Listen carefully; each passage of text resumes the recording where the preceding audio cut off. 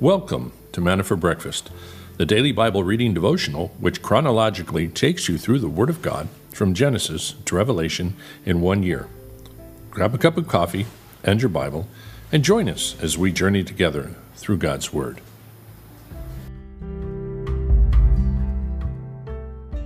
Morning, everyone. How are you guys doing? I had our Calvary Chapel webpage up. Just make use of it. A lot of good information there. Get previous teachings, and you get our service times a lot. You can even write letters to get in contact with us through the webpage. So, as we want to get moving along this morning, I thought I would go right into this day in history. I was looking through some of the things. There was a lot that went on this day. Here's your ponderment for the day, your brain puzzle. What is the largest room in the world? Anybody? Largest room in the world. The room for improvement. There you go. And let's see. This is the feast day of Saint Vitus, patron saint of those with chorea, a condition characterized by involuntary rapid motion such as shoulder shrugs, grimacing, and finger flexing. I guess it's for the politicians in D.C. No, I don't know. That was a bad one. That is a serious, obviously, condition, and it's nice. Somebody's thinking of them for sure, but patron saint, I don't know how exactly that works. Well, let's see. 1896, there was a massive earthquake in Japan, in Sanriku. It was 100 miles off the coast of Honshu, resulting in 2 tsunamis, destroyed 9,000 homes, caused 22,000 deaths. That's a big earthquake. First attempt at motion pictures, most of you know this, 1878 on this day. Leland Stanford was commissioned to film a horse galloping in order to determine if the horse ever lifts up all 4 hooves from the ground while galloping.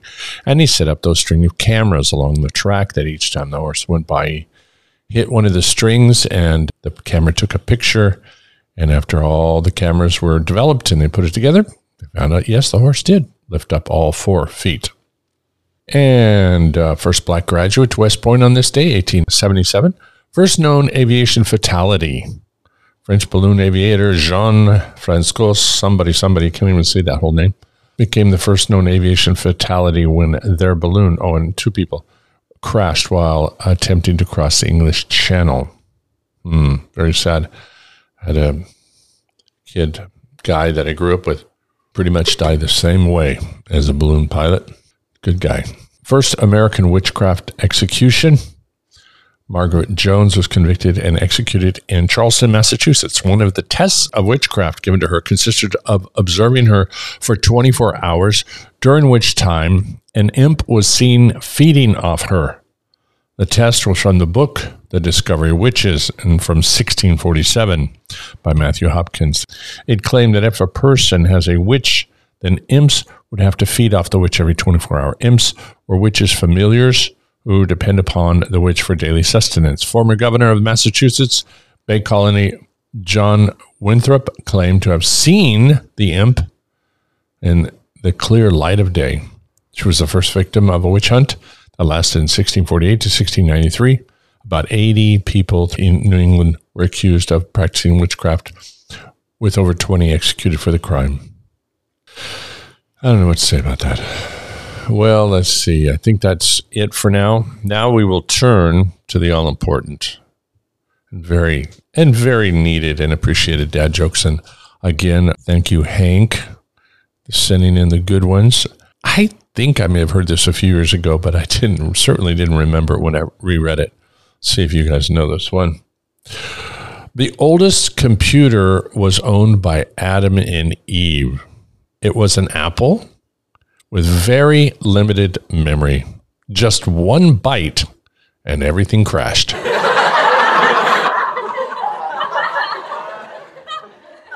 I thought that was a very well thought out and written dad joke. So we are ready to go into the word for today. We are in Proverbs 13, 14, and 15.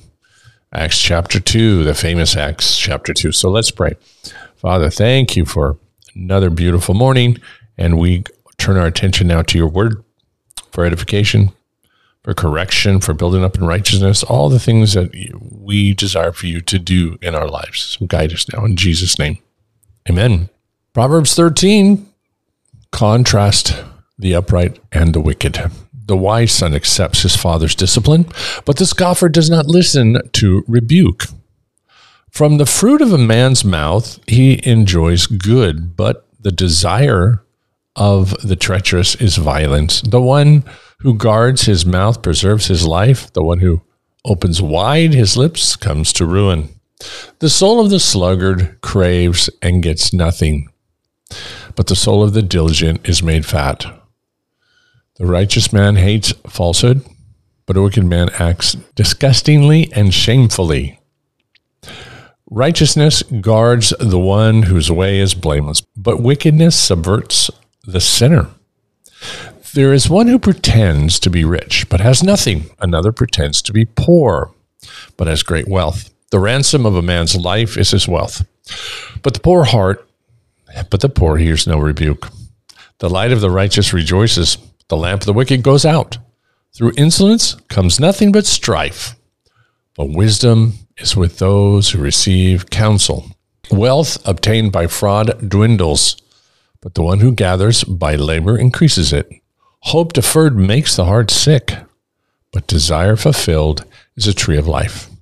The one who despises the word will be in debt to it, but the one who fears the commandment will be rewarded. The teaching of the wise is a fountain of life to turn aside from the snares of death. Good understanding produces favor, but the way of the treacherous is hard. Every prudent man acts with knowledge, but a fool displays folly. A wicked messenger falls into adversity, but a faithful envoy brings healing. Poverty and shame will come to him who neglects discipline, but he who regards reproof will be honored. Desire realized is sweet to the soul, but it is an abomination to fools to turn away from evil. He who walks with wise men will be wise, but the companion of fools will suffer harm. Adversity pursues sinners, but the righteous will be rewarded with prosperity. A good man leaves an inheritance to his children's children, but the wealth of the sinner is stored up for the righteous. Abundant food is in the fallow ground for the poor, but it is swept away by injustice. He who withholds his rod hates his son, but he who loves him disciplines him diligently. The righteous has enough to satisfy his appetite, but the stomach of the wicked is in need. Chapter 14, the contrast, the upright and the wicked. The wise woman builds her house, but the foolish tears it down with her own hands. He who walks in his uprightness fears the Lord, but he who is devious in his ways despises him. In the mouth of the foolish is a rod for his back. The lips of the wise will protect them. Where no oxen are, the manger is clean, but much revenue comes by the strength of the ox, and a trustworthy witness will not lie. But a false witness utters lies. A scoffer seeks wisdom and finds none, but knowledge is easy to one who has understanding. Leave the presence of a fool, or you will not discern words of knowledge. The wisdom of the sensible is to understand his way, but the foolishness of fools is deceit. Fools mock at sin, but among the upright there is goodwill. The heart knows its own bitterness, and a stranger does not share its joy. The house of the wicked will be destroyed, but the tent of the upright will flourish. There is a way which seems right to a man, but its end is the way of death. Even in laughter, the heart may be in pain, and the end of joy may be grief. The backslider in heart will have his fill of his own ways, but a good man will be satisfied with his. The naive believes everything, but the sensible man considers his steps. The wise man is cautious and turns away from evil, but a fool is arrogant and careless. A quick-tempered man acts foolishly, and a man of evil devices is hated. The naive inherit foolishness, but the sensible are crowned with knowledge. The evil will bow down before the good, and the wicked at the gates of the righteous. The poor is hated even by his neighbor, but those who love the rich are many. He who despises his neighbor sins, but happy is he who is gracious to the poor. They will not go astray, devise evil, but wickedness and truth will be to those who devise good. But kindness and truth will be to those who devise good. In all labor there is profit, but mere talk leads only to poverty. The crown of the wise is their riches, but the folly of fools is foolishness. A truthful witness saves lives, but he who utters lies is treacherous. In the fear of the Lord there is strong confidence, and his children will have refuge. The fear of the Lord is a fountain of life, that one may avoid the snares of death.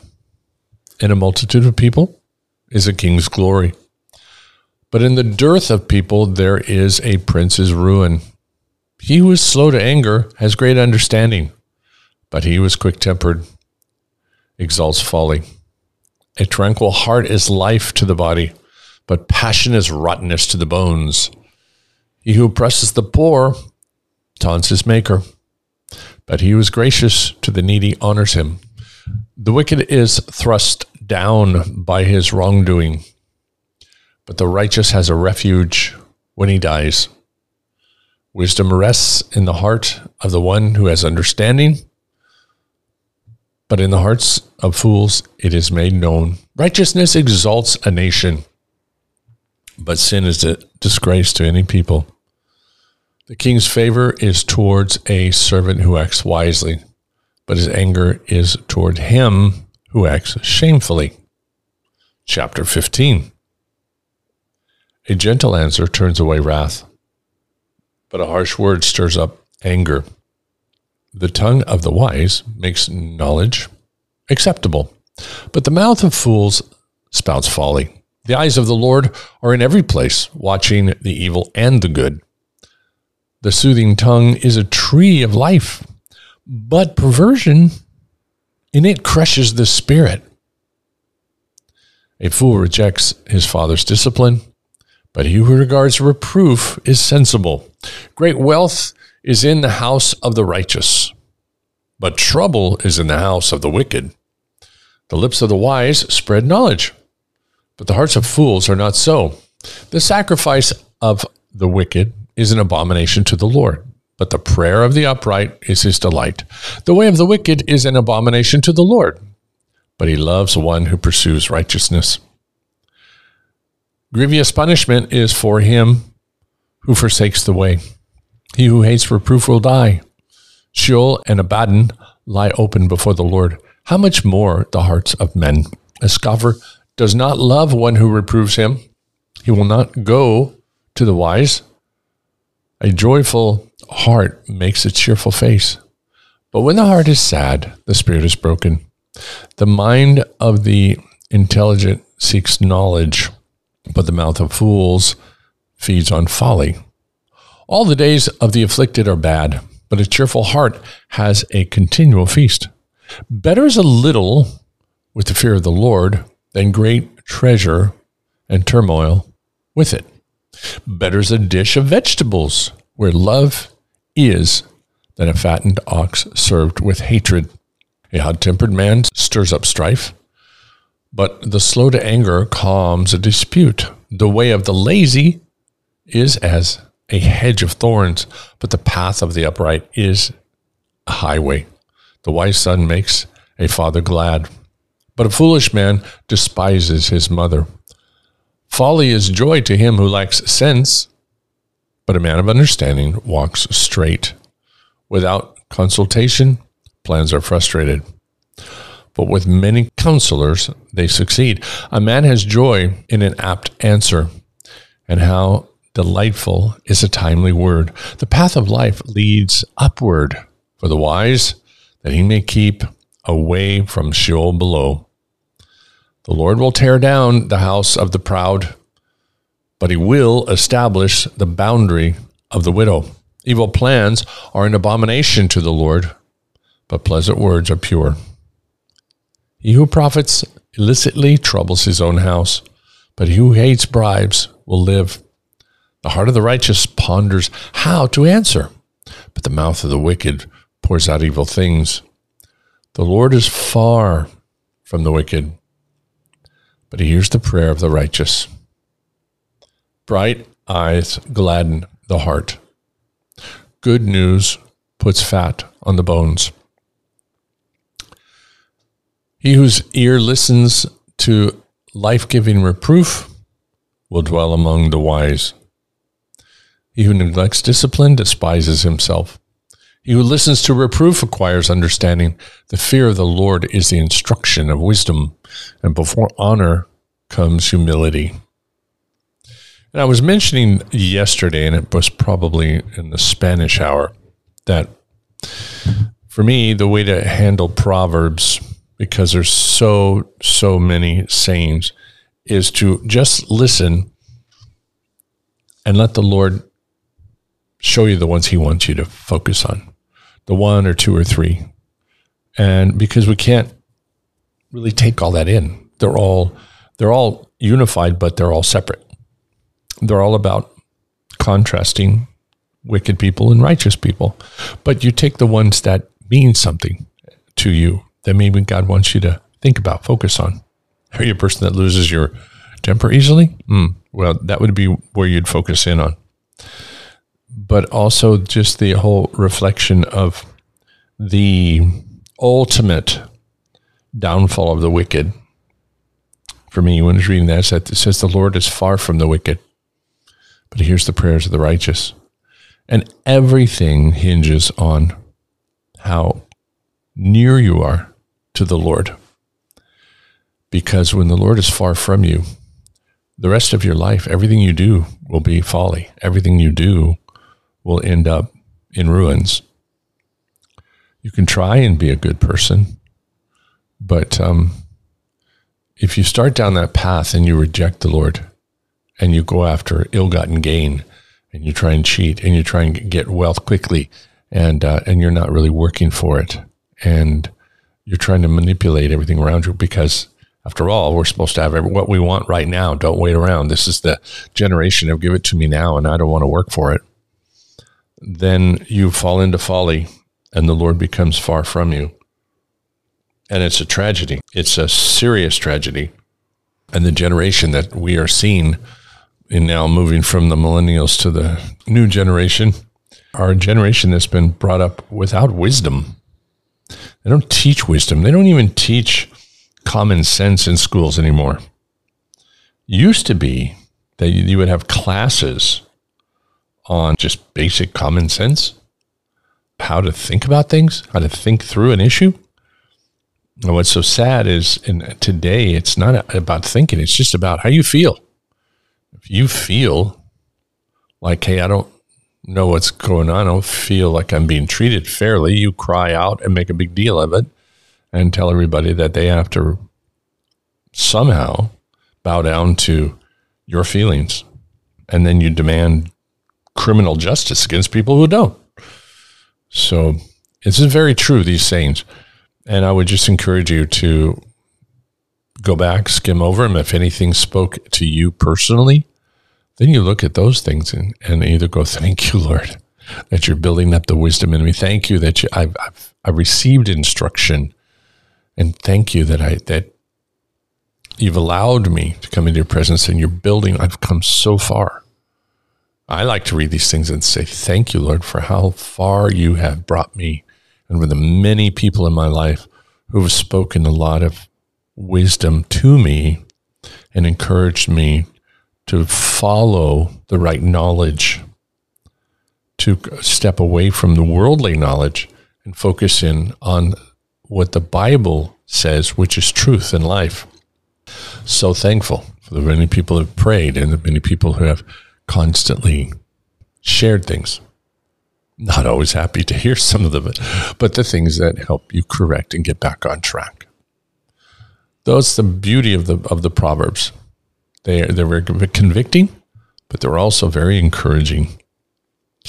Acts chapter 2 now, the day of Pentecost. When the day of Pentecost had come, they were all together in one place. And suddenly there came from heaven a noise like a violent rushing wind, and it filled the whole house where they were sitting. And there appeared to them tongues as of fire, distributing themselves, and they rested on each one of them. And they were all filled with the Holy Spirit and began to speak with other languages as the Spirit was giving them utterances. Now there were Jews living in Jerusalem, devout men from every nation under heaven. And when this sound occurred, the crowd came together and were bewildered because each one of them was hearing them speak in his own language. They were amazed and astonished, saying, "Why are not all these who are speaking Galileans? And how is it that we each hear them in our own language, to which we were born?" Parthians and Medes and Elamites and the residents of Mesopotamia, Judea and Cappadocia, Pontus and Asia, Persia, Pamphylia, Egypt, and the districts of Libya and around Cyrene, and visitors from Rome, both Jews and proselytes, Cretans and Arabs. We hear them in our own tongues, speaking of the mighty deeds of God. And they all continued in amazement and great perplexity, saying to one another, "What does this mean?" But others were mocking and saying, "They are full of sweet wine." Verse 14, but Peter, taking his stand with the 11, raised his voice and declared to them, "Men of Judea, and all you who live in Jerusalem, let this be known to you, and give heed to my words. For these men are not drunk, as you suppose, for it is only the 3rd hour of the day. But this is what was spoken through the prophet Joel. And it shall be in the last days, God says, that I will pour forth of my Spirit on all mankind, and your sons and your daughters shall prophesy, and your young men shall see visions, and your old men shall dream dreams. Even on my bondslaves, both men and women, I will in those days pour forth my Spirit, and they shall prophesy.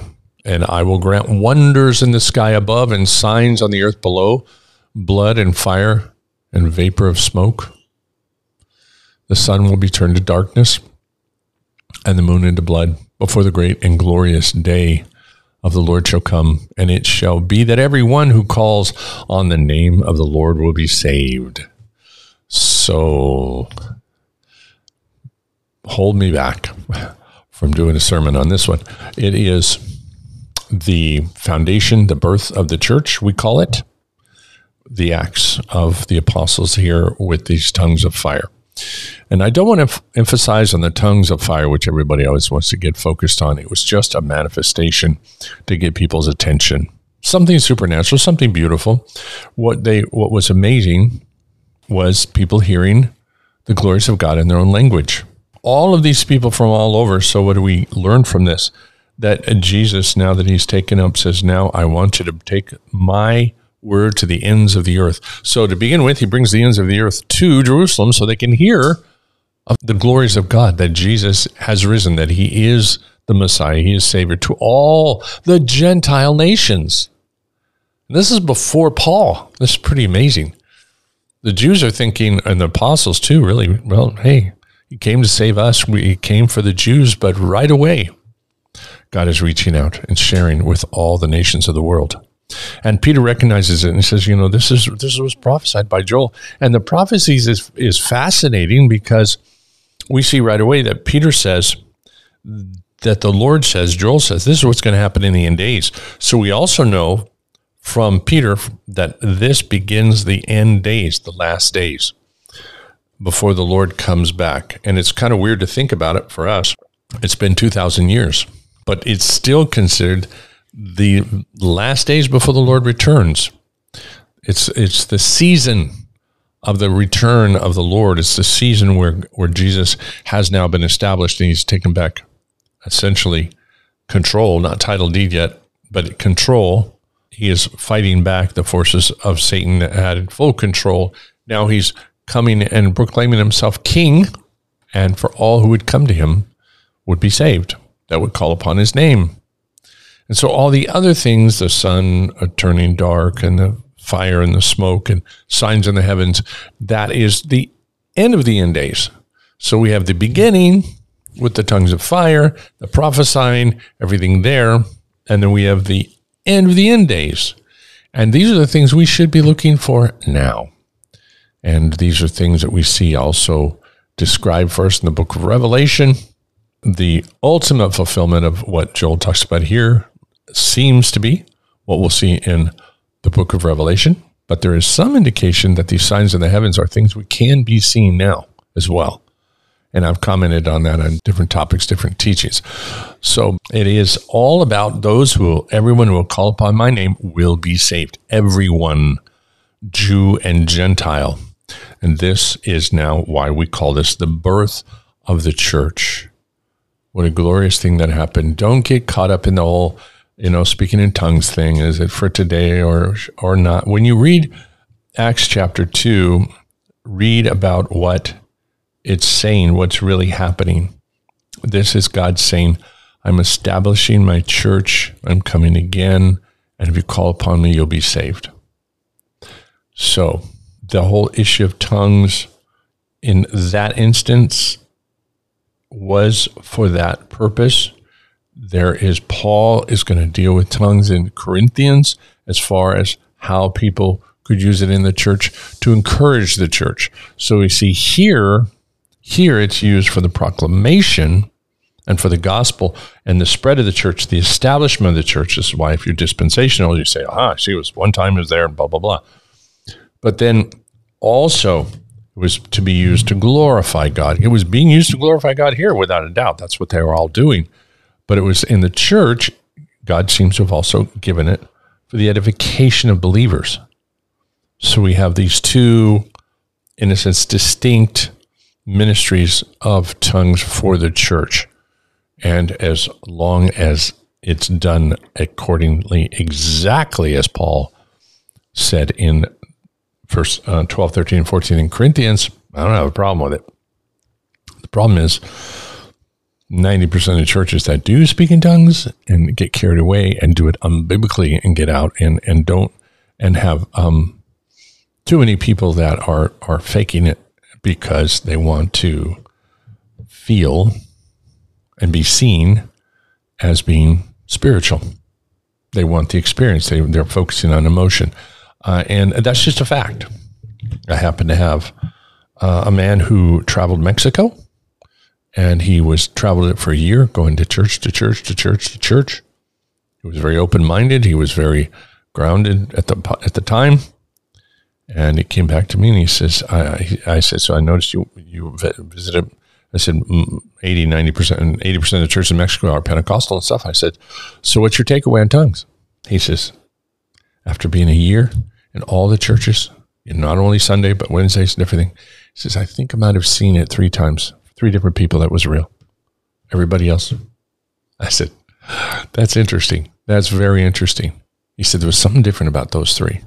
And it was very God-focused and very, very, very just from the heart. Everybody else is just part of the service. So I just say that for both groups, those of us that are very close to it and said, can't happen today. And those of us that say, absolutely, it happens all the time and we should all be doing it. And if you don't do it, you're not saved or you're not, walking in the Spirit.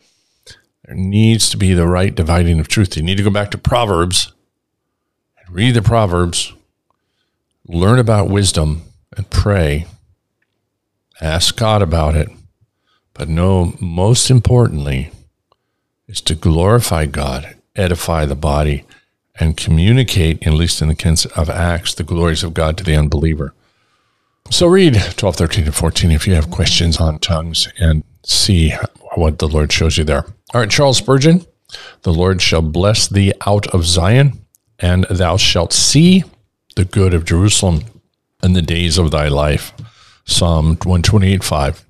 This is the promise of the God-fearing man who walks in the ways of holiness with earnest heed. He shall have domestic blessedness. His wife and children shall be a source of great home happiness. But then, as a member of the church, he desires to see the cause prosper, for he is as much concerned for the Lord's house as for his own. When the Lord builds a house, it is but fitting that we should desire to see the Lord's house builded. Our goods are not truly good unless we promote by them the good of the Lord's chosen church. Yes, you shall get a blessing when you go up to the assemblies of Zion. You shall be instructed, enlivened, and comforted, where prayer and praise ascend, and testimony is borne to the great sacrifice. The Lord shall bless thee out of Zion. Nor shall you alone be profited. The church itself shall prosper. Believers shall be multiplied, and their holy work shall be crowned with success. Certain gracious men have this promise fulfilled to them as long as they live. Alas, when they die, the cause often flags. Let us be among those who bring good things to Jerusalem all their days. Lord, of thy mercy, make us such. Amen. Amen. Not much more that I can add to that. Father, we thank you for a beautiful morning, and we thank you for all that you're doing, praying that my brothers and sisters are having a clear and beautiful morning and are not stuck in heavy rain or in mud or in I'm extreme north, maybe up in the icy sleet or something. But we thank you that you give us good things, God. We have so much to be thankful for. God, I just was listening to a report of how South Africa goes through, the whole country goes without electricity for up to 12 hours a day, every day, since the beginning of the year. They have a huge problem with their infrastructure, and they don't have a way to keep their food cold. They don't have a way to keep the lights on. They have so many difficulties, God, and I can't imagine what that does with the crime rate and the people's frustration. So, Father, we're so thankful. We take for granted what we have, that we can rely on our electricity. As we learned Sunday, Father, when our electricity went out in the church in the second service, and God, you kept things going. I'm just thankful, God. I was just really happy that everybody was fine. They wanted to go on. No fans, no electricity in the middle of the heat, and willing to listen to my shouting. And you were glorified in that. So it reminded me of the blessings of the simple things like a fan, a sound system. And we have all of that in our homes, God. We have so many things that make our life comfortable. So help us to be thankful and to continue to walk uprightly before you. And the things that we should be most thankful for is the knowledge we gain, the wisdom that is imparted to us by the truths we find in your word. And we thank you that someone at some point prayed for us, showed us the Bible, brought us into an understanding, that you yourself supernaturally touched us, as you've been touching many people supernaturally, and bringing that knowledge to them through dreams and visions and different things. So God, we're so blessed, and thank you. Thank you for our families. Thank you for our jobs, for the food that we have to eat today. We attribute all of that to you because you're a good God, and you bring these things into our life, and you bless us. And you even say that the faithful and the righteous will increase in wealth and in longevity of life. And even that, God, we know we don't deserve that either, but we thank you for it. And God, we do pray for our friends that are seeking to walk with you and are righteous, that you would help them in their quest for health to get through the difficult times, the things that are difficult in their life. Pray for Hank and pray for everyone. And Father, there's just too many to mention, but we do want to remember them, and anyone that needing surgery, God, you bring them into full health, and the Castor lines with their daughters who are fighting for their life with this Lyme disease, Bartonelli's, and trying to get rid of the toxins and the bacteria in their body. God, we pray you do an amazing job with them, that you would clean out their systems completely and help them. And God, for our friends here that have cancer, just touch their bodies, God, for total healing. Thank you for this day. Thank you for the service last night and just guiding us through your word, and our new friends who were there as well. We thank you for Jolene and her winning her kind of case with Canada to get her pension down here and be able to live here full time. It's just an answer to prayer, God. And we thank you for what you're doing in so many people's lives, allowing them to come down here, be a part of the fellowship, God. Bring them on. Thank you. Use them as your ministers. We need so many people to work and be ministers of your gospel. We thank you for bringing Jonathan from England down here, who is just daily ministering and being a part of the fellowship and blessing us and leading people to the Lord and blessing the kids of the mission, God. Thank you for men like him, have such a strong heart for you. May you continue to provide for him and bless him in all that he does. Bless his trip home today, back to Pennsylvania for a while, and then ultimately to England. So thank you, God, for the wonderful, wonderful week that we have and all that you are doing. In Jesus' name, amen. Thank you all for continuing every day. We are getting close to halfway through the Bible. Got a couple more weeks. So right when we move into July, we'll be halfway through. So you might want to think about inviting people and say it's a good time to start, just to get a taste for what it is to read the Bible in a year. And let us encourage one another, because this is where wisdom is found. This is where we gain understanding. This is where we start seeing God make a difference in our life, and we can come out of the cloud of the confusion of everything that's going on in the world. So God bless you guys richly, and we will see you again tomorrow. Bye-bye.